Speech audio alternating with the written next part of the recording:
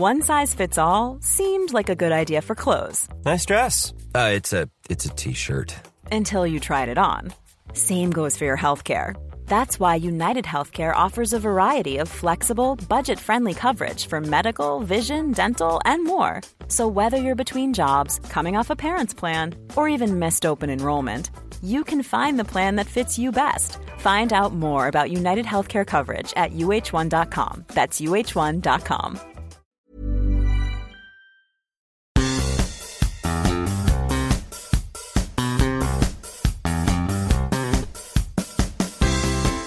Hello everybody, and welcome back to Rule the Roost podcast. Jack here, not joined by Raj at the moment. He's otherwise engaged, but after a week of, I wouldn't even say indifference, because that's definitely not the word for it. A week of, I'm gonna go all out there, misery. I'm really in the need for a kind of an extrapolated, existential chat, full of anguish, full of ennui, full of knee-jerk, big fat opinions, takes, whatever you want to call it. And I thought there's only one man for the job. Welcome to the show once again, Mr. Tom Foynes, Tom Hayward, whatever you want to call him, however you know him. One of the stars of Spurs Wipe. I'll get my own plug in there as well. How are you, mate? I'm very well, thank you. Maybe another moniker you could use is Spurs Eeyore. Spurs, I quite like that. Sort of felt like that this week, a little bit, just sort of slumped shoulders, head down, just a bit grey and sad. Not about in general, just Spurs. So it has to be prefixed with Spurs Eeyore. Like the OK Guy meme. You know, that have you seen, you know, those old like Rage comics, like Forever Alone and all that type of thing? There's the one where there's a guy just sort of like that, like you say, grey, saying, okay. I think I remember that. Yeah, having to cast my mind back about 15 years of internet memes. Memes aren't like what they were in our day, mate. They aren't. Nowadays, if you do a meme that says you're English or something, I don't really know. Yeah. Not really. Here you go. Look on your WhatsApp. I've just sent it to you. There's the OK Guy. This is great viewing for everybody at home. But good for the listener. If you are listening, just have a look now. If you want a full immersive experience, just pause the podcast and Google OK Guy meme, and that's what I'm referencing. Is that? Would you? Yeah, I'd say that. Yeah, I'd say that's how I've looked all week. So when good news has come my way, I've just in the back of my head had that kind of niggling Spurs horror that makes that good news a little bit sort of tarnished, and it's just okay. It's funny, isn't it? Because there's many different thoughts and feelings and I guess reactions to different types of, to essentially the same scenario. It's win, lose or draw in football. It's quite binary in that sense, but out the back end of that there are a plethora of different reactions you can have to that. And even though I probably should, because let us start with Arsenal first. Oh, good. Yeah, I know it's a lovely place to start, but I didn't feel that stinging pain. I think the stinging pain I felt this season was after Liverpool before Christmas at Anfield away, when Spurs were absolutely flying. Yeah, okay, I think we'd had the blip with Palace before, hadn't we? I think we drew Palace, but you're like, okay, well, that is annoying, but whatever, we'll let them off the hook. Liverpool is kind of probably in the back of their minds, so let's see what happens. Liverpool, top of the league again. They haven't got Van Dijk, but they're looking like they're going to retain the title. Spurs now, under Mourinho, love him or hate him, are playing great football. Well, not playing great football, but they're getting great results. And we're spoken about as potential title winners. And as soon as that type of thing, as we've seen in the past, starts to happen, the same old people start to wilt. And I think that was the first point, I would say, that Liverpool game, when I was just suddenly like, uh-oh. You know, and I'm not trying to make out like, oh, okay, I saw it, because I bought into it. If I'm brutally honest, when we were having that run, when we beat City, when we beat Arsenal, and we were going into that Liverpool game, I didn't think it was definitely going to happen. But in the back of my mind, I was like, this is one of those seasons where, actually, you know what? We might do it this year. This might be our Leicester year. This might actually be it. This is what Mourinho was brought in to do. He was here to capitalise on these bizarre circumstances that the league finds itself in, and we're going to do it. And obviously we didn't, and we've seen what's happened out the back end of it. And so with this Arsenal game, I'm fucking annoyed, obviously, on the side of it being a game against Arsenal, but I was over it within the hour. Yeah, and I don't know. What go on, give us where you think that's come from on your side. So two things. I think, first of all, not having a crowd for any game almost knocks about 50% of the edge off, regardless. Yeah. And I might have felt very different had we been in a strong position. You know, if we were still top of the table, for example, we went there and we lost, obviously it would sting a bit more because of that, as you mentioned, sort of that binary win, lose, draw sort of dictates your feelings. But the fact that there were no Arsenal fans there, and you didn't feel as if you were on enemy territory, you didn't really feel like you were watching a game at the Emirates, it immediately negates half of the bad feeling about a loss. You know, and obviously if we win, it's probably completely the opposite, but you still don't have that kind of that pang of almost personable feeling about it. In a way, you can detach yourself from it completely, I think, if you're watching it. It was like a training ground exercise. So that was half the reason that I could get over it. The other half is that I think we're in the death throes of Mourinho and of this team and a lot of the players, and it just feels like the bottom of the pit that we need to hit, and have hit on numerous occasions, probably in the last 15 years, to start the next cycle. Because we, as a club, since Levy and ENIC took over, we have been a cyclical club. And I think I've mentioned it last time that I was on here with you. We were talking about, I think it was pre-season, and we were looking at, you know, where we think we might finish and how we think we'll do. And I think we said there that we're sort of at the bottom of the next cycle, and it's going to be a bit of a pain barrier to get through.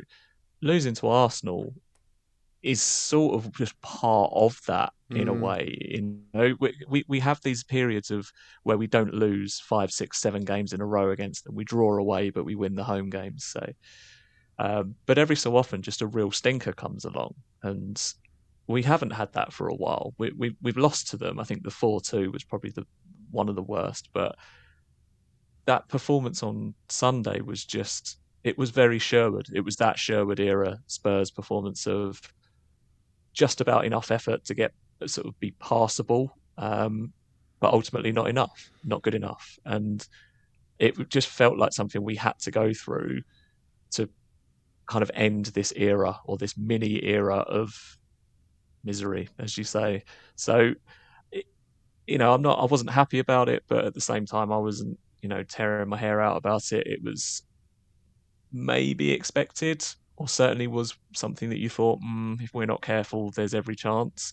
I don't think it meant an awful lot to either team. I don't think it made a lot of difference to the league either way. I think that's I just part don't of think it, anyone right? cared. Yeah. I think on the kind of like, because there's a lot of as I've said already, there's a lot of thoughts and feels flying around at the moment, and it feels like a particularly big time for Tottenham. I think on a sort of level with the Arsenal game, it's kind of not that deep. It's like we've beaten them loads lately. They're shit, and we're shit, and we're still ahead of them in the league. It always felt a bit more painful, like you say, if we were chasing up the top of the table and they'd somehow dented our ambition. Yeah, if it was like, if we beat Arsenal today, we can go top. Fucking con, let's have it, lads. And for the thought of it to be them that pegged us back, or something like that, you know, that's where the pain comes in. Or if it's a case that they're going to jump ahead of us or something. Yeah, it's just like it's the two bald men fighting over a comb, sort of thing, isn't it? There felt like nothing more or less than the 90 minutes, and that's why, say, after an hour, I was kind of over it, because there was no surrounding narrative about it. There was no one can finish above the other. There was no Champions League places, really. I mean, yeah, for us, of course, but I think in terms of the game and what a win meant to either side, the win literally meant to Arsenal that they'd get within 2 points of us, I think, and a win for us meant that we'd go 8 clear. So in terms of the game itself as Tottenham and Arsenal, it was about the 90 minutes alone, and after that, it just felt like everyone's going back to their normal lives. And say, couple that with the training ground feel, it hurt, but it could have. I've gone through much worse with Spurs Arsenal games, so just quickly moved on. So, because I mean, you've touched on it there with Mourinho, because I was in a funny place after this one, in that, you know, I know there was a haste, shall we say, and not from you, from just certain circles of the divide, shall we say, on him, to really appropriate this to him. Why are we going to the Emirates and not, you know, going balls deep into it? Why are we sitting off? Why are we doing this kind of low block counter stuff? I mean, I'm not overly convinced that we did. And I'm also, just to be fair to Mourinho, I didn't see anything there that I haven't seen from countless Tottenham teams at Arsenal away, at Pochettino's Tottenham teams, when we just still seem to have an inferiority complex and don't like playing at the Emirates. I mean, how much do you put down to him, and how much do you put down to this squad again being a battle weary or whatever? I think the thing is the problems at the end of Poch is reign, and I kind of regret bringing him up, because I'm a bit sick of the whole, if you're anti-Mourinho, you are pro Poch, which I am. You know, I would love for us to have really dug in with him and given him the season perhaps that he might have needed to kind of re-energise himself, and just accepted that might have meant 6th or 7th that season, you know. So he's gone, and I get it, he's finished, but there were a number of players under him that were already finishing, again, coming to the end of their cycle. Their kind of height of their value. You think of people like Danny Rose, Eric Dyer. These are players that now are almost joke figures, to be fair. You know, Dyer's getting that way, but Rose certainly is. I mean, he wanted Toby Alderweireld gone. You know, well, yeah, but I think a lot of that was contractual more than... But basically what I'm saying is I think that their value was never higher, and there was only one way to go after that. And so for those players to still be here, we can't be sitting here surprised that results still aren't going our way, when, you know, half of this squad was around in 2017, and that's nearly, you know, almost half a decade ago. I mean, in the worst places, if you really think about it, like if you consider, you know, the right back, we've even downgraded on Trippier, who we've a lot of people didn't think 4 times, mate. Enough, 4 times is, we're Walker to Trippier, Trippier to Aurier to Doc is a 4 times downgrade, and we've spent money. It's not like we haven't spent money to try and fix that. You know, it's just, there's so many spots in that squad that you can look at and go, at very least we've broken even with the players that we've now got. But in a lot of cases, if they're not worse, i.e. the players we've brought in, they have aged and they have naturally just declined. And with that, I think you have to look at people like Alderweireld and Lloris. It's not necessarily their fault, but their body they've given everything to Spurs for the last 5-6 years of their career, and they're just naturally dropping off physically. So we're not replacing these players with enough quality. We still haven't replaced Eriksen, for example, and we're over a year after he left. And my feelings on Eriksen, but you can't just not replace somebody who had that influence in a football sense on the team. He stunk the place out in the end, right? At least a player, exactly, yeah, absolutely. And Kane's ankles aren't getting any better, and Son is pretty much the only person in our team with any speed. So his hamstring injury was inevitable. Yeah, that is the problems with the squad. The thing with Mourinho is the squad is good enough to do better than this, or at least pass the eye test better than it is at the moment. This is the problem that I think I've got with Mourinho is what is the style? You mentioned that after we were top after the Man City game or after the Arsenal game early December, and you looked at it, and the reason we'd got the win against City, the win against Arsenal, and the draw in midweek, I think, or the week before against Chelsea, we drew 0-0 at Stamford Bridge, was because you could almost see this, okay, not very pleasant and eye-catching way of football or way of playing football, but a very effective one. And you thought, well, hold on, this is kind of the blueprint. And maybe we are just going to be that sort of grisly, horrible team, and that's just our style. Since then, it's been neither one thing or the other. We haven't sat in. I don't believe we play defensive football. I just don't believe we're good enough at attacking football. And I think they're very different things. I don't think we're sitting and absorbing pressure. I just don't think there's one thing or the other. We don't sit high up the pitch. We don't sit very deep in the pitch. We don't have a deep line midfielder like playing it out from the back. We don't have an attacking midfielder controlling things from right up the pitch. We don't press. We don't really sit that wide. Our fullbacks kind of are supposed to get forward, but that seems to do nothing except bunch up on our wide players. Do you know what I mean? I feel like we're just in this grey area of nothing. There is no style that you can point to. And so when we go to the Emirates and perform like that, I don't think it's a direct result of Mourinho's instructions. I think it's a direct result of probably a year and a half worth of no instructions. We just don't have a style of play, and we are good enough to have one. Even if you don't agree with what that is, we are surely good enough and have the players to install something of a style into them. But I just don't see it. I don't know what it is, and that makes it very easy to pick off, in my opinion. So I guess on this, because there's a lot to expand on here, and I think it will bleed nicely into the Zagreb chat. But I do want to sort of cover off a few more things about Arsenal first. With that in mind, do you see that? Let's juxtapose the two, okay? So what we have is a grandstand blockbuster appointment of a manager. We've gone with Mourinho, Everton went with Ancelotti, and Arsenal, on the other hand, have gone for, they took a punt on Arteta being part of the next generation. Being the I guess the Haaland or Mbappe to Pep or Klopp's Messi or Ronaldo, the other one, right?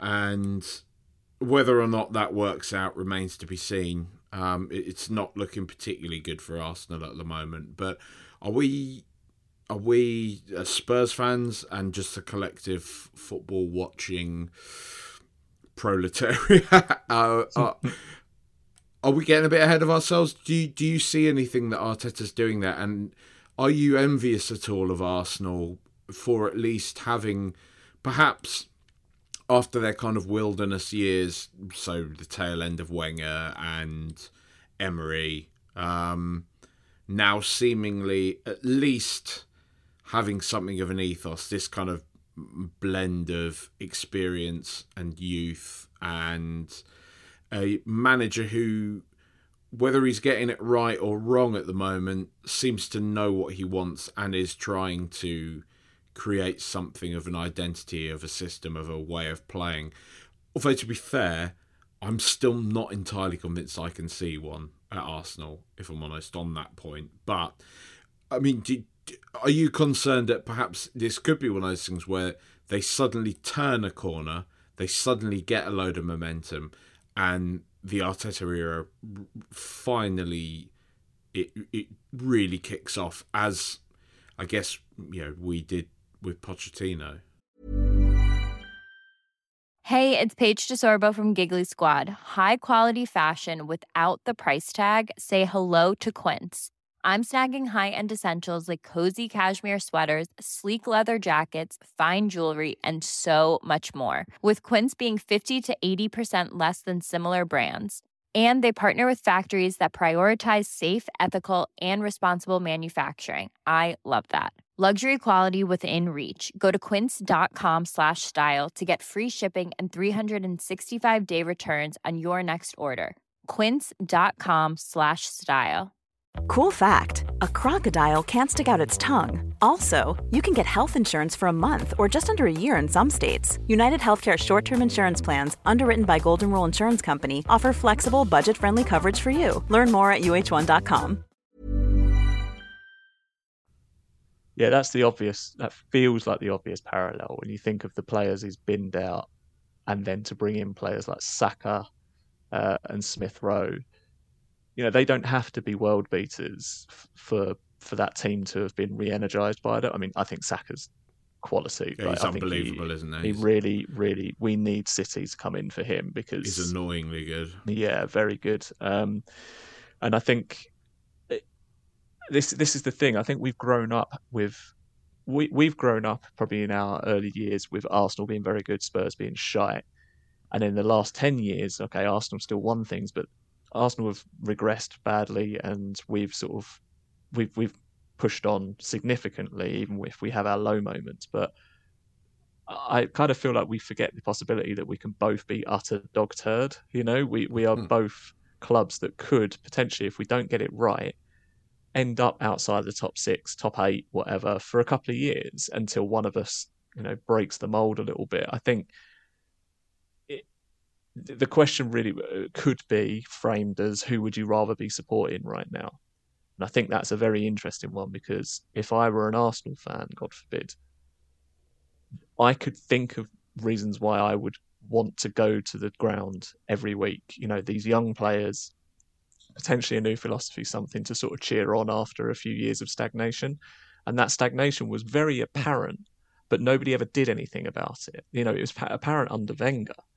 And then under Emery, and everyone knew it. It's just nobody seemed to be wanting to do anything about it. And I hate to say it, that's the kind of thing that I'm seeing and have seen since about 2018 with Spurs. We've all known this team needs refreshing, and it doesn't mean bring through the youth team. It just means, stick to the model. The model all the way up to 2017 was buy young, buy talented, develop, and if you need to sell, you sell. And then 4 or 5 years ago, we got into a position where we were like, okay, we don't need to sell anymore. Our superstars can stay because we've got a bit more power to do that. But yet we've stopped doing the first bit, And so us being in that position, for me, makes us very difficult to love at the moment as a Spurs fan. And so if you were to ask me, who would I rather support at the moment? Or if I was a supporter of that team, who would be happiest? Arsenal might be below us. They might not be in any of the cup competitions, I think, apart from Europa League. But I think I would enjoy being in their position currently, looking at these young players and thinking, yeah, well, at least we're giving it a go. Because they could have stuck with Ozil, could have stuck with Aubameyang, who's 33 and declining. But it doesn't look like they are. And that it's very easy. You can get behind that. And this is what I'm desperate for Spurs to get back to. I don't give a shit if we finish 5th or 6th, but don't kind of give it the big bollocks about being a top 3, top 4 squad without backing it up with any sort of evidence, just because the names are in that squad. I want to see Dele Alli's coming through again. I want us to go shopping in places that others aren't, and taking risks and taking punts on these players. We are never going to be Man United, Man City, Chelsea. We are more of a Dortmund. That has to be our blueprint, and it can be very successful. And what we've got to do, in my opinion, is get in there ahead of an Arsenal before they do that as well. because it is sustainable, and you're able to do that alongside, this amazing stadium that we've got. Who knows? It might lead to trophies, but surely the powers that be at Spurs are seeing this as a reset button, or the need for a reset button. Nobody's going to come in and sort all of this out. And that's where I have a slight bit of sympathy for Mourinho.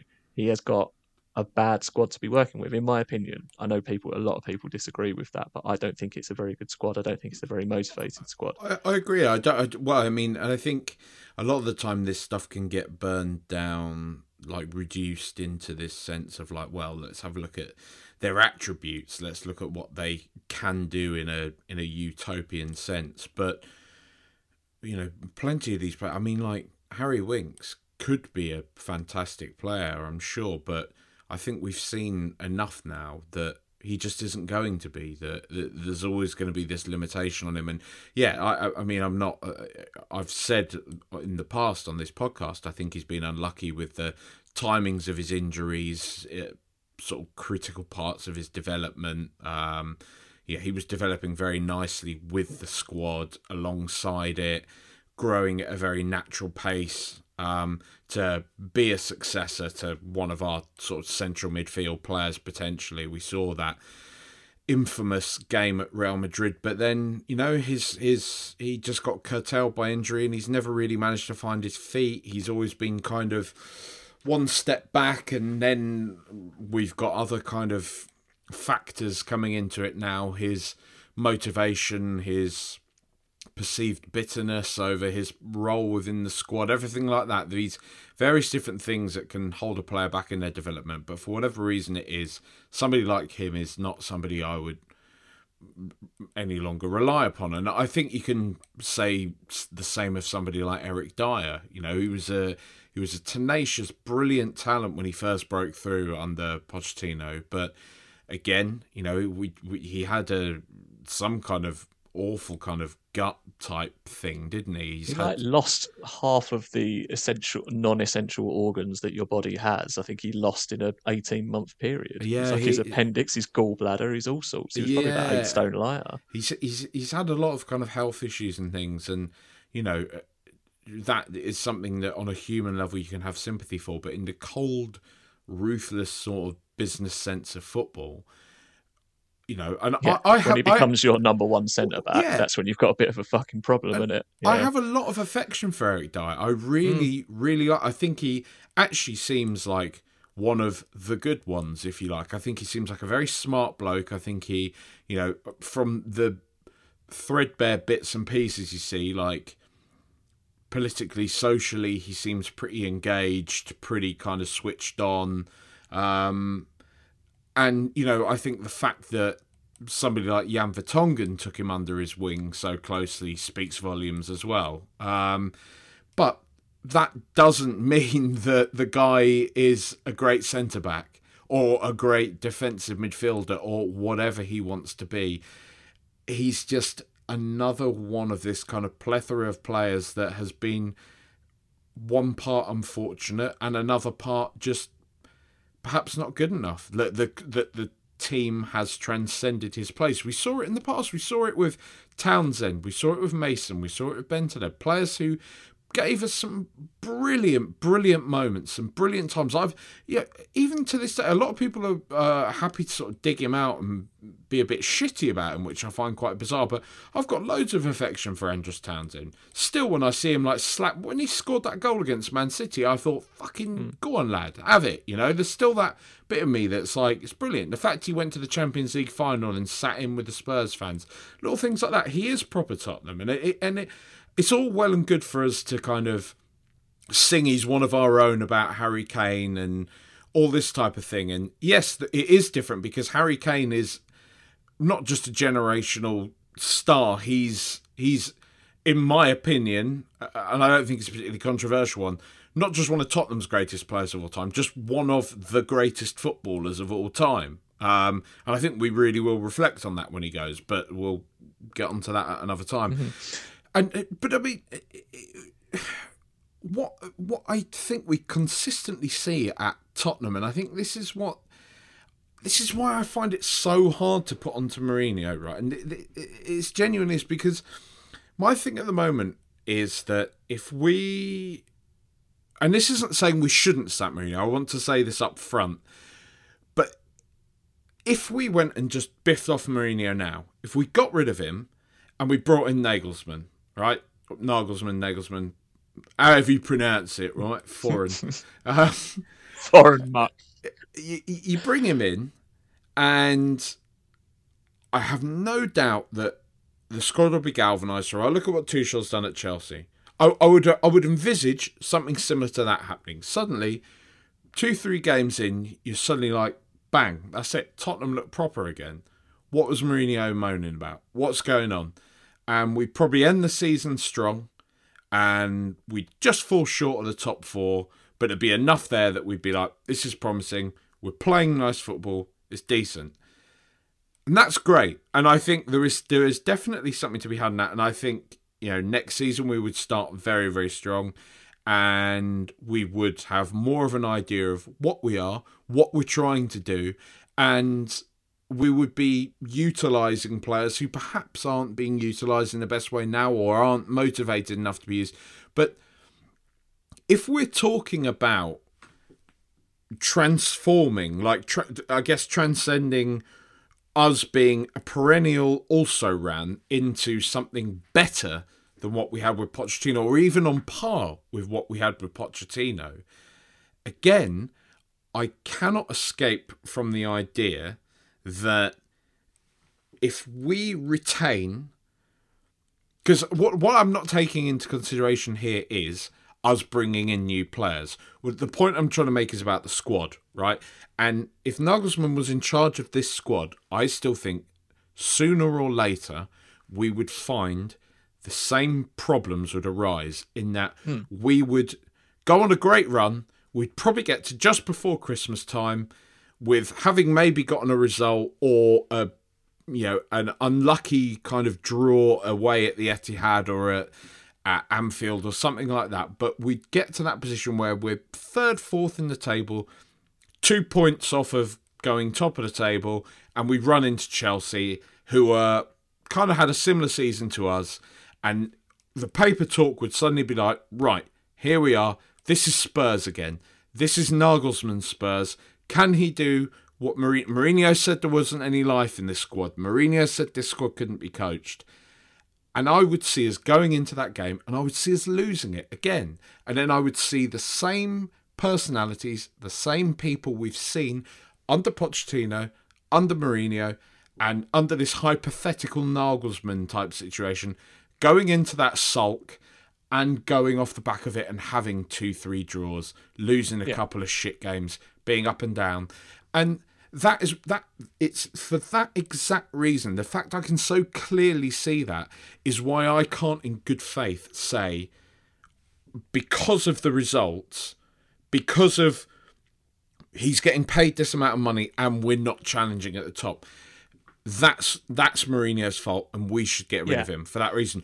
But, and this is segueing into, I guess, the important part now, is that what I do put on Mourinho and what I put solely on him is when I was watching Zagreb, when I was watching the start of that game, after 10 minutes, I was in WhatsApp, I was talking to Charlotte, everything like that, and I was just like, you know what? I have no fucking clue what we're doing here. I literally have no... And it doesn't matter if we've rotated the squad. It does not matter. There should be a template there and an ethos and a way of playing and a focus that simply now, 18 months on, is just not there. It isn't there, and that is on Mourinho. It doesn't matter if these players can shrink away at the Emirates. Well, it does matter, but what I'm saying is that to me isn't entirely on Mourinho. His approach to the game, perhaps. But the fact that, the certain people can't, get into a game of that magnitude or a game with a bit of narrative behind it. But the fact that we are... And Zagreb, with all due respect to them, were fucking up for it. And they were, they're a good side. Like when I spoke to the Croatian reporter that I had done, he made a point that Zagreb are a seasoned Champions League team. They should not be underestimated. They're not one of these minnows we've played in the group stages. They're a Premier League quality team, and they are. I would honestly look at them and say, you know, they are a kind of mid-table Premier League team. They were solid enough, not spectacular. I could see them competing with teams like Palace for a place in the kind of just above the relegation zone. Mm. So the fact that we, whatever sort of dire straits we're in at the moment, went there and like the capitulation probably is bigger than Mourinho. That probably plays into the things I've touched on there in that ranting monologue that I've just been on. But what isn't there is underneath that, even if there are these kind of collective losing of arses and stuff, they should at least be able to fall back and default to a position where they can say, all right, we've just conceded 2 goals. Let's just take a fucking deep breath here and let's remember what we learned in training. Let's remember what we came here to do. Let's get it done and let's just be professional now. Right? And I think that's what I think this squad has potentially at least the capacity to do. I would hope so for highly fucking paid professionals to do, because if not, you know, I despair basically. But the fact that it doesn't even seem that we have that safety net of something to fall back into, I rest solely at Mourinho's door now, because I don't see what the plan is other than give it Bale and Kane.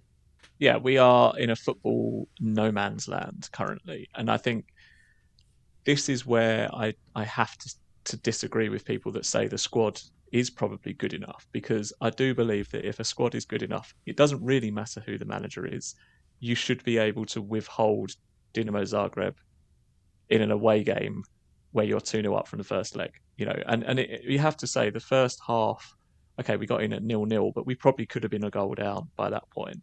In the second half, it looked as if Zagreb just thought, you know what, it's kind of now or never for us. And it was like we didn't anticipate that ever being a scenario. It's almost as if we were faced with this team who failed to take their chances in that first 45, and we almost thought that we were a bit gold-plated and thought that we were maybe invincible. And when that first goal goes in, you're looking then for a style change. At that point, even if you are going to go more defensive, but the second goal just came from, it could have just been any old game in any old competition against any old opposition, because it wasn't like it was a scramble. We weren't fighting for our lives. They just kind of got in round, I think it was Ben Davies, cuts the ball back, completely unmarked guy in the centre of the penalty area, and he puts it into an unguarded net. And it was that at that point that you think, no one's listening to anybody. It doesn't matter if it's Mourinho. It doesn't matter if it's Pochettino, Harry Redknapp, Tim Sherwood, you know, Ted Trunk standing on the touchline. Give it to Trunk to the end of the season. It doesn't matter. Because that is a collective, almost decision on behalf of the group of players to not dig in and not just, as you say, be professional. And I know that it's very easy. You know, you lose a game, they're all still professionals. They're going to be unhappy about it. But it's the kind of, they almost don't have this ability to take it personally that their place would be under threat. It's just a bit, it's meek, isn't it? It's the fact that they can't seem to get their head around how far Spurs have fallen with them in the team, considering where we were 2 or 3 years ago. And I do think that is a failure of the club in some respects, because naturally, you know, in any job, if you're there for probably more than 2-3 years, it gets stale, and you know, people get bored. It's very easy for that to happen in any profession.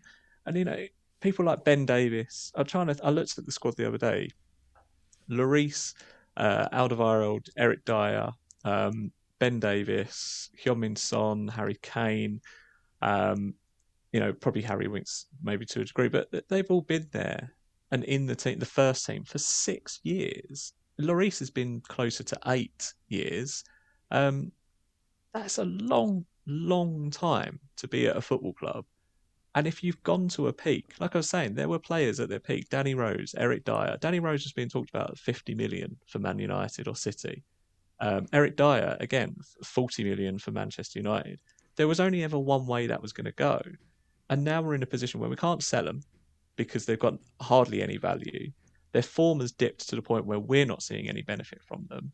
And personally, I imagine Eric Dyer is currently feeling just rotted from the inside because I just don't think he's got much left that he can possibly give. And he's not going to get any sort of freshen up that he so obviously needs. And whether that's a move or a change in style, he's not going to get that with Mourinho. And that is my problem. Mourinho is not 100% of the problem, but he is at the same time 0% of the solution because he cannot reverse something like this. He has never been at a club where this has started happening and not ended up being sacked. And that goes way back, 15 years, because he's only really about the highs, Mourinho. He will point to the silverware. He will point to the things that he's done, the players he's managed. But there are warning signs from his previous 2 stints at Premier League clubs. And all that happened at Spurs is that they came earlier. But there's not really any difference to the way that this ended at Man United. Players were being frozen out. The dressing room was, grumbling. They weren't winning games. The style of play was pretty poor and the fans were on their back. All that's happened is it's happened after a year rather than 2 years. And I fully believe he'll be leaving us the only football club that hasn't won a trophy under his stewardship, because that's Tottenham. And hey, he can't change DNA. You could have put money on that when he joined because that's just Tottenham. But he took over a team that desperately needed work that Mourinho is not capable of doing. And I don't put the blame at his door. I just think the amount of work that needs to happen in this squad, mentally and physically and everything else, is too much for somebody to deal with. But it has to start with a new manager. It has to. And it probably needs to come with it a big clear out of players, a fully invested trust in youth. So players like Sessegnon, players like Skip, maybe Tanganga, although I'm not entirely convinced on him, but that has to be better than the alternative. And to bring it back to what we were talking about Arsenal, when fans are back in stadiums, they are going to rather finish. I guarantee you, I would rather finish 6th with a team of Skip and Sessegnons, with Kane and players like that, than have the same finish with players like, and Ndombele may be a bad example, but I just don't see enough there for me to really give enough of a shit about to think, yep, this is what I want for my team. I need these players to be expensive. I need them to be big, big style, big time Charlies. I just don't give a shit enough. And we are not that club. And if we're not that club, we can't have Mourinho as our manager. The two just don't go hand in hand. And it's been a bad fit from the start. I gave it a chance because what else are you going to do? You can't change it. He was employed. You had to see where it was gone. But by Christmas, just gone, I knew where I stood with it. And it's just got worse. So it's a big old job. And you mentioned Nagelsmann or whatever his name is.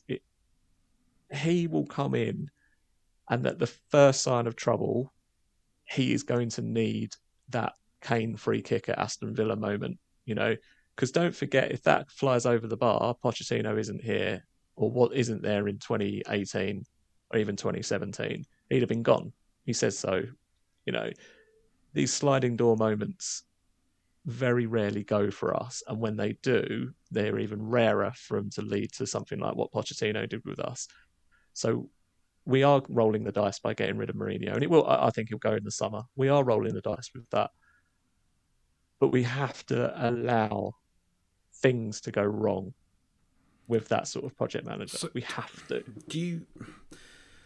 So an argument I've heard raised about getting rid of Mourinho, which I hadn't really considered, that I do find quite interesting, is if we are to get rid of him before we even kind of shred a lot of the deadwood that he's, because he's come in and he's experimented, and I think he has tried to give everybody a chance. Everybody that we'd already written off under Pochettino, I think he has sort of given some minutes to see who he likes, see who he doesn't like.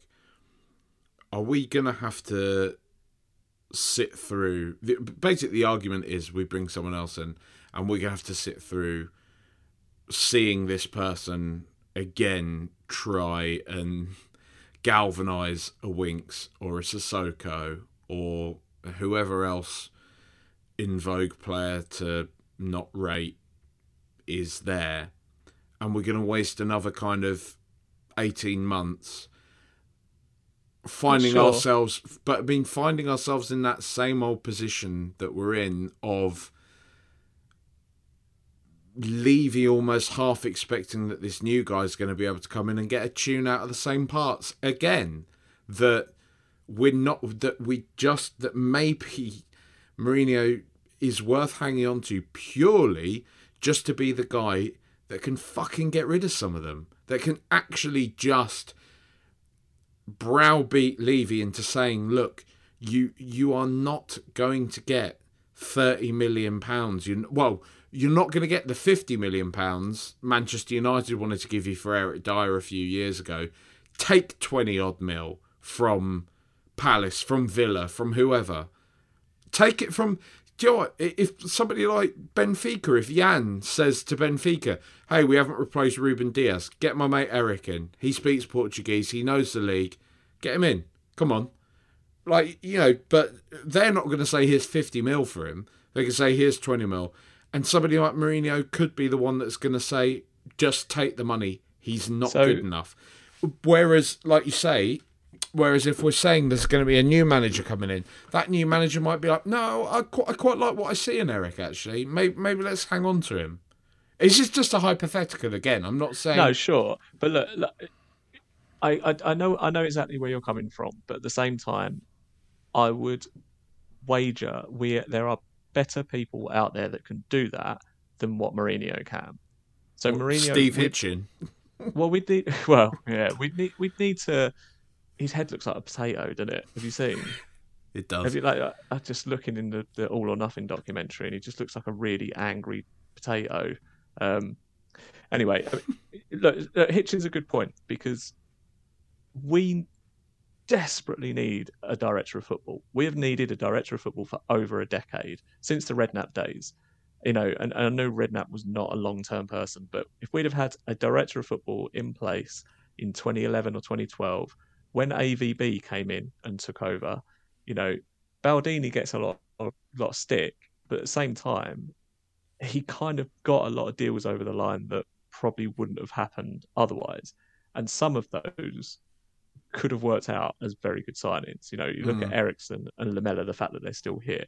Baldini went, and since then, Pochettino acted as the manager of the team, the head coach, and the director of football for a very short time. He was spread too thin, and that is, in my opinion, the reason that he burnt out at Spurs. He got us to a point where he was doing so many jobs in one, he couldn't do it anymore. He couldn't go out there and identify the players. He probably had no idea whatsoever about what Levy was thinking in terms of money and budget. I believe that Poch probably didn't know if he could bring a 40-50 million pound player to Levy's door and get a straight answer, or probably thought this probably not worth the time.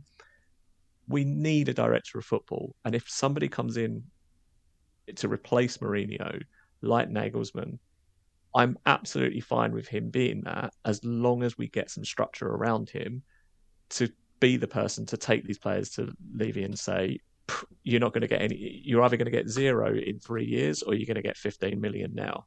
And that 15 million can go towards this, German winger that I've identified as being, class. You might get 25 million for him in a couple of years, but in the meantime, you'll develop him and he'll do good for you. We are unfortunately back at that stage. People talking about Mourinho, being in a position to win trophies. You can't have it both ways. This squad is not good enough to win trophies. We haven't got the money to go out there and replace all of these players with players that Mourinho could win trophies with, in my opinion. And therefore, we are probably 6-7 years ago, pre-Poch. We are back at that stage. We've got players that are causing problems in the dressing room, or perhaps cliques, and some people fighting a bit more for the badge than others. And we need to get rid of that. We need to freshen it up. And that's going to take time. What did you make of Hugo's post-match talk? Because that's pretty relevant. I'd say, talking to directors of football, if Lloris wanted to do that, it's the sort of thing that I can see us doing and working very successfully. Because he kind of got the Pochettino ethos, didn't he? He was such a massive advocate of Pochettino and his methods and the feeling that he brought. Ultimately, he didn't win anything, but Poch, even the most ardent anti-Poch person, can't deny what Poch did was a bit miraculous at a club like Spurs to give them a feeling of being able to go into these games and win them and go into trophies and not be overawed by them. And so I've always felt that Hugo, I've got my problems with him being a bit of a slightly sub-tier goalkeeper, but he at least sort of knows the game, in my opinion. And I would like to see him do something like director of football at a club. And if that's Spurs, that would be great. Because everything he said afterwards seemed to be in line with that. He was almost... He's always got a ghostly look to him anyway, isn't he, Lloris? He's a scary man. He was almost in shock. He was in shock. He looked... That's how it looked anyway. He just looked as if he couldn't believe... Shock and fuming. How bad. Fuming. He's got a temper on him. As he should be. Yeah, exactly. I think he's one of the last. He's probably very aware that his body's breaking down, but that's the other thing. Which, again, I keep circling back around to the sort of the team versus Mourinho and stuff.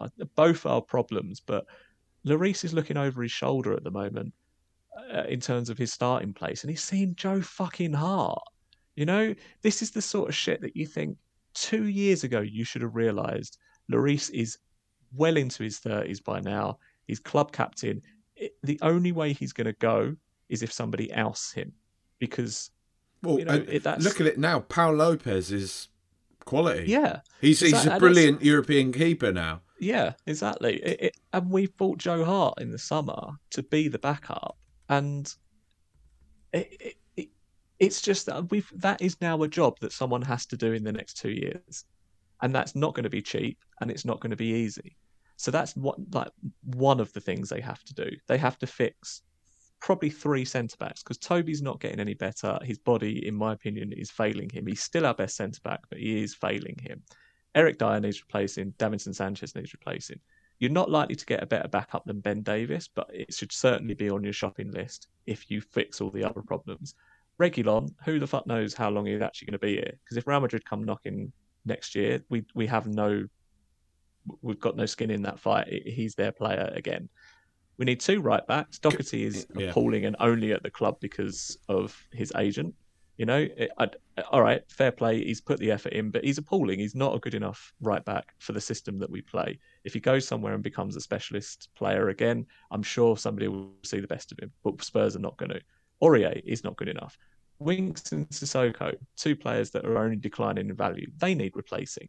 Okay, so one of those could be Skip, but we desperately need another one to help out. Højbjerg needs a backup. And Ndombele and Lo Celso, we don't know if they can play together. We don't know if they complement each other. We don't even know if one of them can stay fit enough to be, at the top level constantly. We still don't really have a right winger. We don't really know if Bale is going to be... Which version of Bale are we getting? Are we getting the version of Bale that we've seen up to the point of the Palace, Burnley, and Fulham games? We still have no idea if he's going to be even here next season. I'd imagine he will be. Bergwijn hasn't convinced. Son is only getting older. Kane is only getting older. They are only picking up more injuries the more that we rely on them. And I'm not saying that we need to replace them, but it's just even the best players that we've got at the club. You look at the backups that are behind them, and you just think, fucking hell, like that. We are that we are this close to needing to rely on these players week in, week out. And if you think that we're bad enough now, fuck me, like it really could get bad. And all of those are jobs that someone needs to do. Someone needs to come in and fix all of those problems. And it isn't Mourinho, but equally, I don't think it's the next manager. And this is why we've got to have some structure in there for a director of football to come in, identify who could be replacements for them, what are the most urgent needs, where do we need to spend 10 million more than other areas. That's where you could say we desperately need a centre back and we desperately need a goalkeeper, because immediately that could solve two massive problems in this squad, and the other things aren't quite as bad then. But we just seem to be addressing none of them, and we're just waiting for something that I don't know what or when it's going to come. It's scary. The thing that's funny for me with Spurs is that we're in such a...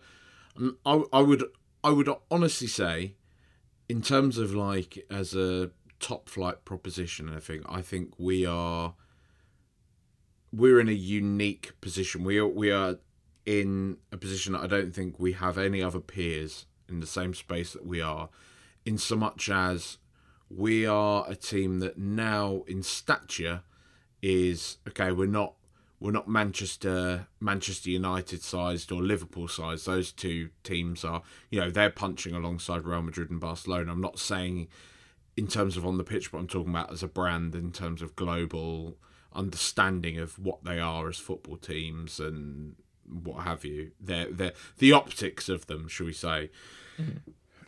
Spurs are still some way off that, but who we are bracketed with, and yet they've won stuff and we haven't, but probably I would say as a global enterprise, we're probably regarded not too dissimilarly from teams like Manchester City, and maybe Chelsea, but I think Chelsea probably are. I think Chelsea and Arsenal are probably just behind Liverpool and United. Well, I think United and Liverpool are actually miles away from everyone else.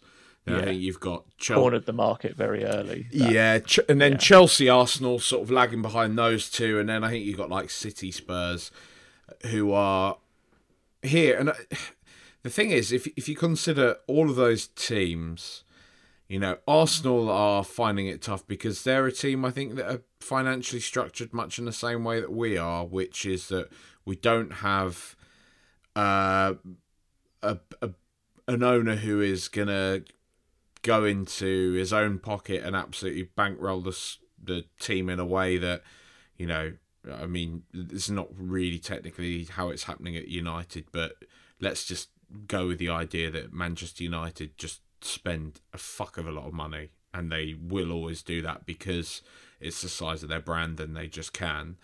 But if you look at Chelsea and Manchester City, for example, they're two teams that we just cannot compete with. Like we have no right to compete with teams with the resources that they have. And Spurs, however, we're sat in this massive stadium now. We've got a global reach. We are one of the most supported teams in an emerging market of the United States, which is going to be over the next kind of couple of decades, and then into the future, a goldmine for football. As soccer grows over there and continues to do so, especially men's football, I should say, because the women's game has always been massive over there and is given a lot more respect than it's been given here until fairly recently. But yeah, the men's game now is it is becoming a thing. It's breaking ground there. And as we know, with basically anything, you break America, you make a fuck of a lot of money. And Spurs are doing that. We're doing that well. But we're still not winning stuff. And what that means is that we have to keep playing at this top level, creating a facade at least that we are a top club. And we managed to do that with Pochettino. We got to a Champions League final. We were in title races. Yeah, what have you won though? Whatever. We were there. We were in the conversation. We've had players like Gareth Bale who had billboards up in Times Square infamously, who's gone on to win the Champions League single-handedly on a couple of occasions pretty much. We've got players like Heung-min Son, a global superstar. Harry Kane, he might not be perhaps given the respect we feel he's owed in this country, but internationally he's a huge name. He's the England captain. He's a World Cup Golden Boot winner. And I think he is held in very high regard in other parts of the world, just oddly enough not here. And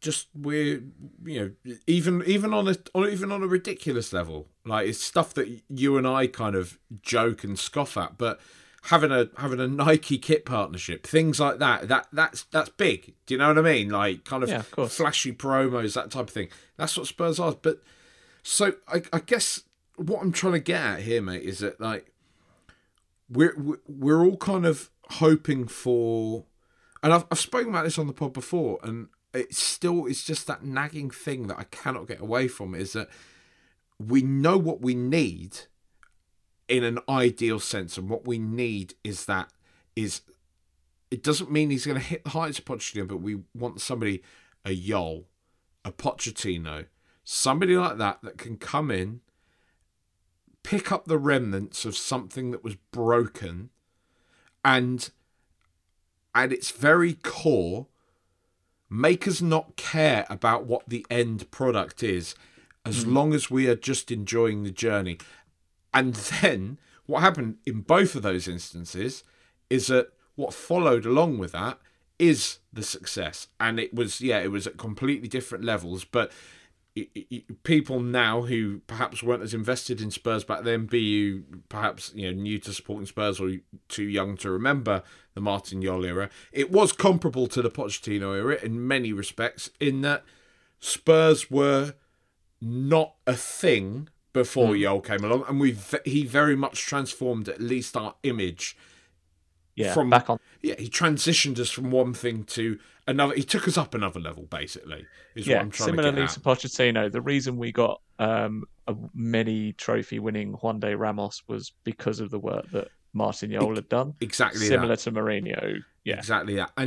But my fear now is that, given what I was saying there about the brand, about the image, about the everything that we are at the top, is that what if this thing that we want, this kind of Band of Brothers style, let's pick it up, let's give us all something to believe in, just is not something that, in the wake of coronavirus, in the wake of being straddled with stadium debt, being out of the Champions League now for 2 seasons most likely, missing out on the Joshua fight, Gaga, Guns N' Roses, all this stuff that we laugh at still, and we say, oh, can Lady Gaga play up front? And yeah, it is a laugh, and I've made those jokes myself, but it's not so funny when we consider the fact that we're in a lot of debt now as a club, and there's obviously been a roadmap created that will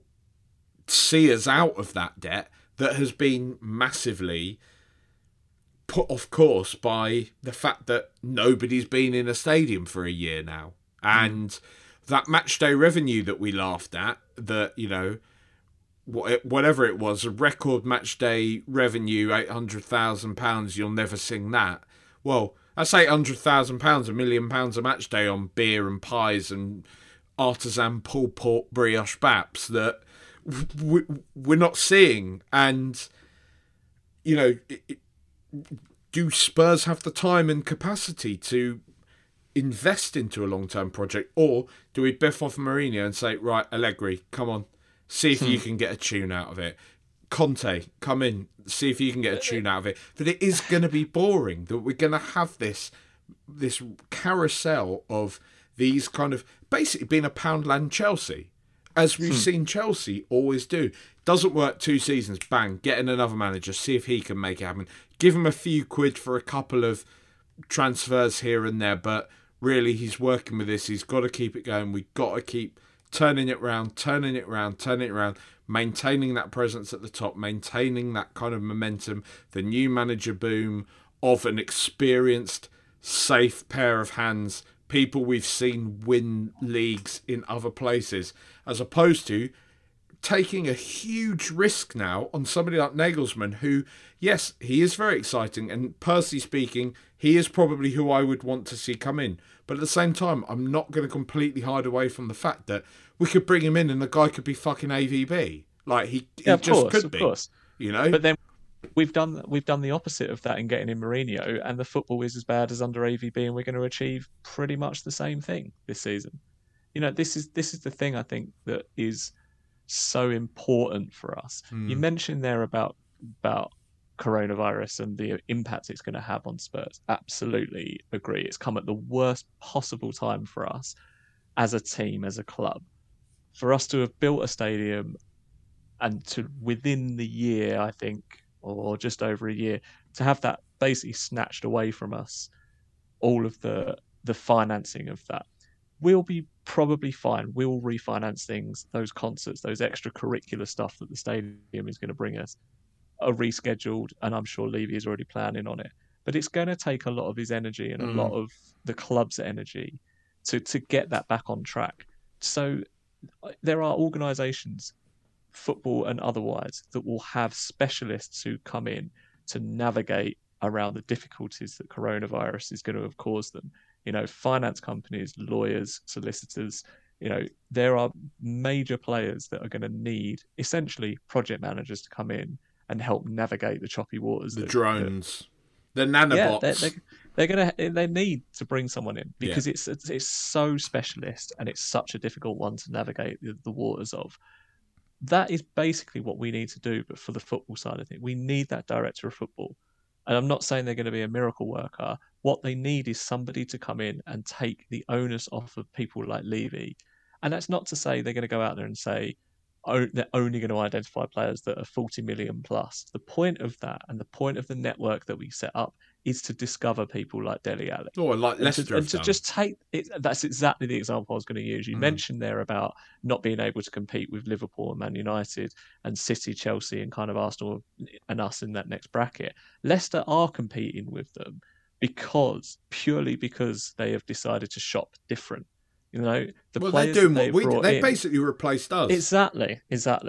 If we'd have had the signings that they've had in the last 2.5 years, you think of players like Harvey Barnes, Tielemans, Maddison.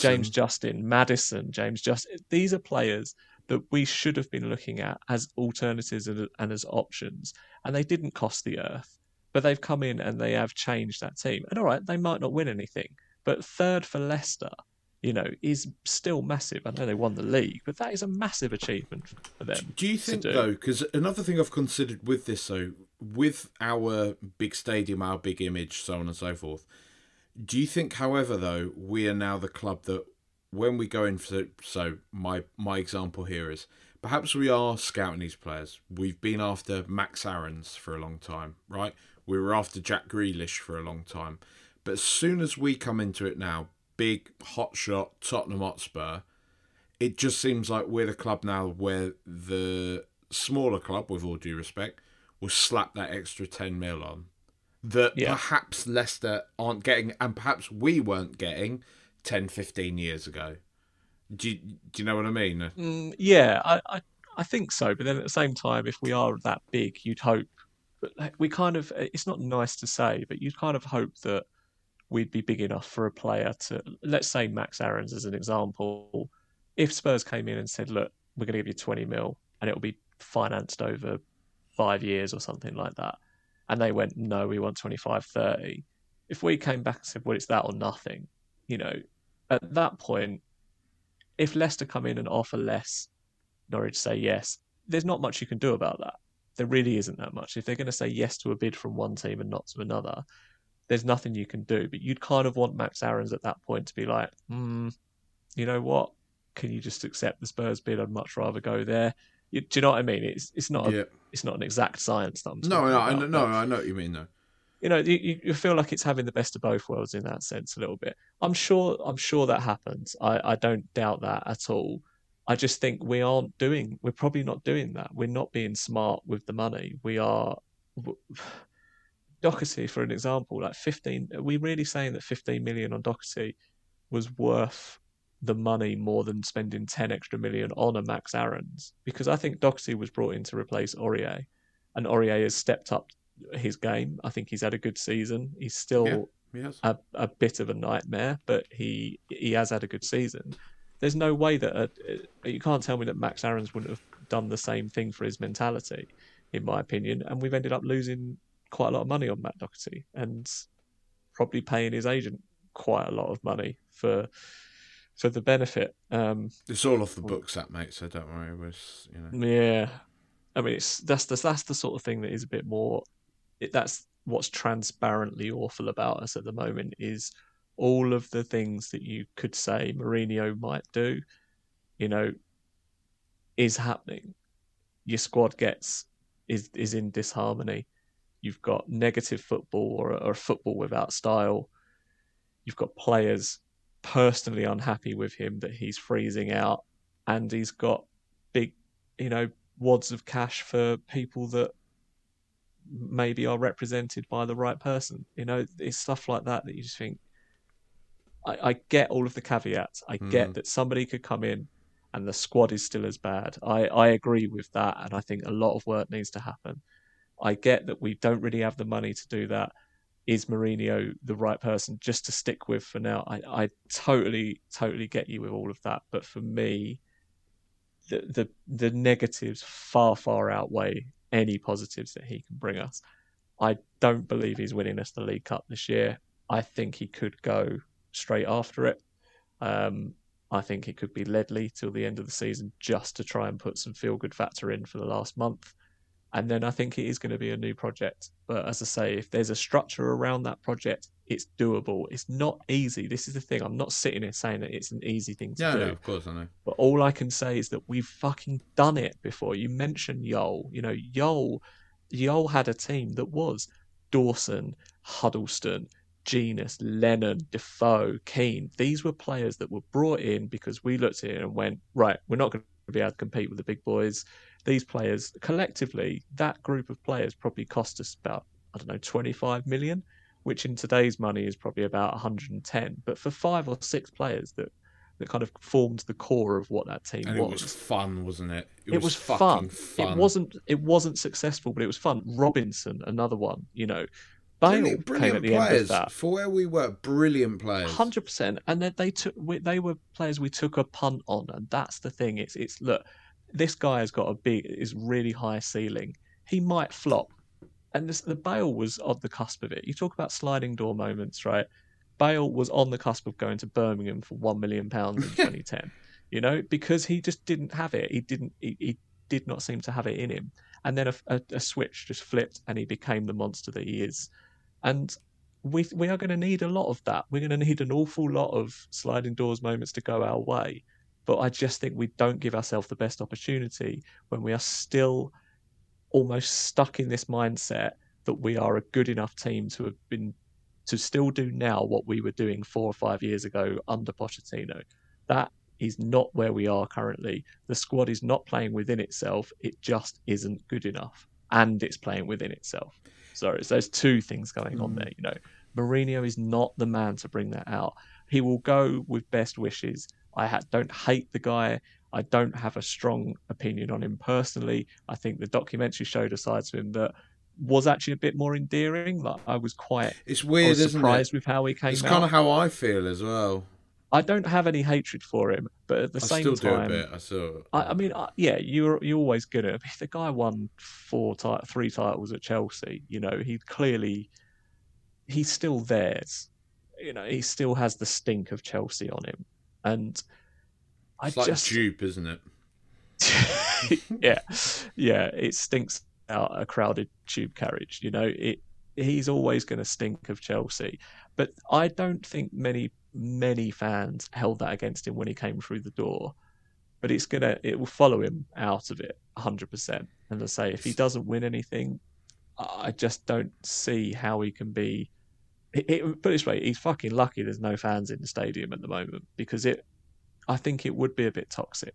And the stadium, Oh yeah, it'd be fully Spurs on Spurs at the moment. Yeah. It'd be tear ups all over. You know, when you see that from behind you somewhere, and you see like belly swinging around and like pushing. You see high vis jackets swarming around it to try and stop it. I love it when it gets to Spurs on Spurs season. Yeah, when it's that shit and you're like, go on. Let's just see Someone's got to do it. Yeah, let's just see someone kick off. Go on. What did he? One of them. What happened up there, mate? Do you know? I don't know. One of them said he didn't rate Harry Kane or something, and they've had a beer, haven't they? It's it's an interesting one. Do you know? To sort of make it, bring it onto a light note, and this isn't. I've got a sneaking suspicion we're actually going to do the League Cup, though. Like not even like in a big like hopeful sort of. I just think that would be so. Just the narrative, because like we said, those parallels with like Ramos, with kind of those. I don't know, shitty times. I've just sort of got a feeling that we might do it, but I personally, I don't think it will be a stay of execution for him. Even that, if we win the League Cup and we don't do anything, I think he would do well to get out after it. If he won the League Cup, he'd have a month left. If he got out after that, he could say he won a trophy with us. Yeah.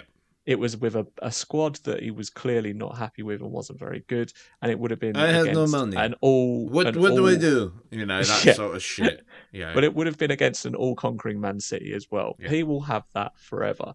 I don't believe we have enough in the tank to make a handbrake turn that is going to be required to do that. I think City by that point are a runaway train. And I think we are indifferent to the league by that point. If we don't beat Villa on Sunday, honestly, I think our season could unravel to the point of bottom half, just because I don't see where those wins are coming from. I think we might be too good to do that. I just think on a personnel level, but I think in spite of Mourinho, which I think we've probably seen up to this point, up until the Arsenal game, a lot of that I don't really attribute to Mourinho. I see it as Mourinho. I attribute it to Mourinho only in so much as we've spoken on this pod before, that he was he got over himself a bit, put Bale in the team and switched things up a bit. But really, that came from Kane and Bale being Kane and Bale, right? Just being brilliant. Yeah. And the opposition being appalling. Yeah, so I think we will be there. I think the disaster for us this season is finishing beneath Arsenal, which I think could be on now, annoyingly. I think but they've got 2 games a week still whilst they're in Europe, so that might be their undoing. Yeah, and the fact they're shit as well. Well, it's their route into the Champions League, so if they didn't go all eggs in those baskets, then I'd be really questioning what the fuck they're doing, because... it's there for the taking now, isn't it? Yeah, we are 5 games lighter now, and we had 3 games at the start of the season that others didn't because we had to qualify for the league, the Europa League. So these things will balance out. Who knows? Maybe we'll look less leggy because of that. We've got no other competitions to be in. It is now our amount of games is set in stone for the rest of the season. So there's kind of no excuses in terms of how we set out our training and work schedules. So maybe things will turn around. Maybe that will benefit us for the final, for example, whereas it won't for Arsenal. But personally, I think we're on our downward trajectory. I think we're seeing the end of Mourinho. The ends of Mourinho teams is never pretty. You get the odd spark of life, but I just don't see where that's coming from. I do not see where that's coming from currently. So I'm kind of with you though, mate. It wouldn't surprise me whatsoever if we went out and did City 2-0 in the final. Mourinho walks around to just absolutely violet. Yeah, Mourinho walks around a socially distanced Wembley Stadium, cupping his ears to everybody, and then has a month of being on the juice and just letting the whole season unravel in the league, and leaves with his trophy record still intact. It wouldn't surprise me whatsoever, because that is just the mentalness of Spurs currently. You can't predict the next day, can you? I guess because we've been I've taken quite a lot of your time now, Tom. I've got nothing. Absolutely nothing. Well, that's all right then. We can. I'll bring the crisps conversation back in a minute. But on football, footy. Let me just give you a hypothetical. You're Daniel Levy right now. What do you do? What do you do with Mourinho? Do you get rid of him right now? Do you give him to the end of the season? Do you give him till after the Cup? Because some people have quite rightly said that Zagreb result was one of those results that was... I mean, in my 36 years... That's one of the worst performances and results I've seen Spurs put out. Yeah, real writing on the wall game. Yeah, you're damned if you do, you're damned if you don't. If you're Levy right now, because if he sacks Mourinho and we lose the League Cup final, really the only thing that's left for us to compete for. If we lose that, you're always going to have those people that say, "Well, Mourinho is the born winner," and it wasn't going well, but that's when he's at his best in terms of winning trophies. He can dig one out, But then if you don't and he loses it, you go, well, if you'd have just taken a gamble, we could have had a re-injection of energy into the squad and we might have won the League Cup and we might have snuck fourth. So there isn't probably a right answer. Personally, I would bin him straight away. I think it will be the summer, but if it was me making the decisions, I probably would be looking at him and saying, look, anymore. This is in the year and a half that he's been here, just under a year and a half that he's been here. There have been 2 good spells under him. One of those was the spell that took us top of the league at the start of December, which, in between that spell and the 6-1 that we had against United in the middle were some pretty dire games, and the West Ham game comes into that, which I really do think has shaped Mourinho since. I think it spooked him so much that everything changed from that moment on. And last season, when he first came in, we had a decent spell, which was the new man bounce. Apart from that, it's been horrendous. And okay, there's been injuries on that. There's been challenges of trying to get a squad that was clearly now disinterested and unmotivated and just not playing to their full capacity. He had to try and turn that round as well. So it's not been without challenge. But the facts of that, he has had 2 decent spells in 18 months, and managers have gone for a lot less under Levy. So I don't think he has a choice. I really don't. I guess you can say the City game is a bit of a free hit, and we might stand a better chance with Mourinho at the helm. And I think that is probably the only thing that is keeping him in a job at the moment. But personally, I just think it only gets worse from here. And the damage, there's only one person I really care about at Spurs, and that's Harry Kane. And the damage that this period could be doing could be terminal for Kane. So I think we need to cut our losses, give it to King till the end of the season, and just make the right noises about what's coming up. Use this time to put in that director of football, or at least a structure that is going to allow the next guy to flourish, hopefully, given the financial limitations that we're going to have because of COVID, and because that's just not how we operate. We don't spend big bucks. So I think that would be my approach now. All right, mate. That's felt good, mate. That's felt needed. I felt like I've lanced a boil over the course of the past hour and 20 minutes. How what about you? Yeah, I'd go along with that. I think I do know about you because we're in most of the same WhatsApp groups, but it's felt as if I've talked about this so much, and it feels like everything is this fog of Spurs being shy over it at the moment. You kind of talk about something and then it inevitably falls back into this kind of binary: is it Spurs players, is it Mourinho, whatever. So it does take over a little bit, but yeah, I'd agree with that. It's been pretty good. Look, mate, I'd only have been sitting on my sofa eating crisps if I wasn't doing this. What crisps do you think in particular you'd have had today? I think I'd have gone for some kettle chips. I've really got into the mature cheddar ones. Really? Whiffy? Yeah, whiffy. But if you're gonna go for it, then you've got to go for it properly. If you're gonna be a bear, be a grizzly. Exactly. That's exactly. It. Yeah. Yeah, I might have some crisps actually. I've been trying to be good. You know, that person that says that in the office. Oh no, I can't. Go on, have a bit of birthday cake. Oh no, I can't. I'm being good. You know. Yeah. Being boring. They've eaten a tube of Snacker Jacks all day. Oh, there's nothing in them. There's look. Yeah. 30 calories a Snacker Jack. Yeah, but you've eaten 27 of them. You know, like. Yeah. Yeah. That's me. Yeah. Basically. Yeah. I'm gonna have some crisps. But I'm starving. Tom Fowens. It's been a pleasure as always, mate. Thanks very much for having me on, mate. Any Tottenham ways in the pipeline? Well, it's funny because during the first lockdown we did a few of the crisis tapes, and we were, sort of doing some specials while there was no actual football going on. If we were to do it now, I think the crisis tapes would be very much about pretty much a condensed version of what we've been doing for the last hour and a half on here. And it just, do you have the energy for it, really? Every week? I know it's cathartic, but I just don't think I've got it in me. So Dan's obviously very, very busy.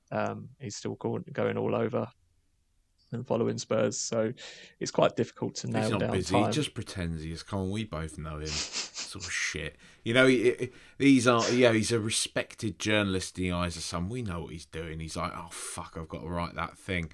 Bang, 10 minutes, chucks it in. I've spent all evening on it. Bollocks. Check the WhatsApp group and take out the main points, repackage it.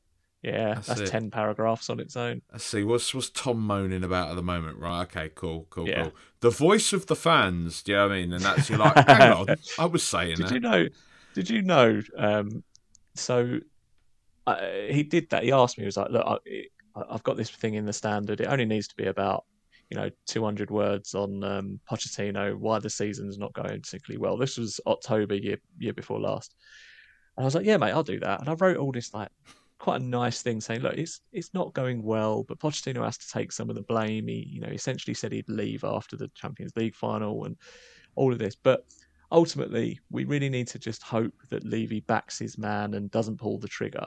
That landed, and then I think within the hour, it was announced that Pochettino had left. So I've got this really nice thing that's got my name next to it in an actual in an actual newspaper, the Evening Standard, that I can point to in future generations that my kids might look at and read and then go, so what happened? And you'll have to go, well, they just fucking sacked him about 45 minutes after that landed. So I look like a right mug to the whole of London. Yeah. That was fun. It's quite poetic, that, mate. Spurs Eeyore. There you go. Spurs Eeyore. Cheers, Tom. Thanks a lot, mate. Thanks, mate. Really enjoyed that. And, keep on trucking.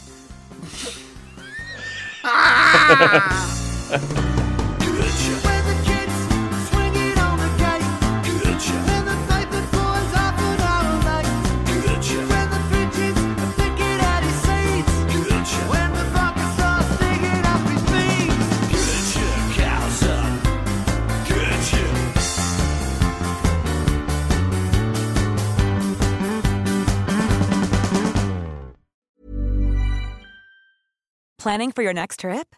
Elevate your travel style with Quince. Quince has all the jet-setting essentials you'll want for your next getaway, like European linen, premium luggage options, buttery soft Italian leather bags, and so much more. And is all priced at 50 to 80% less than similar brands. Plus, Quince only works with factories that use safe and ethical manufacturing practices.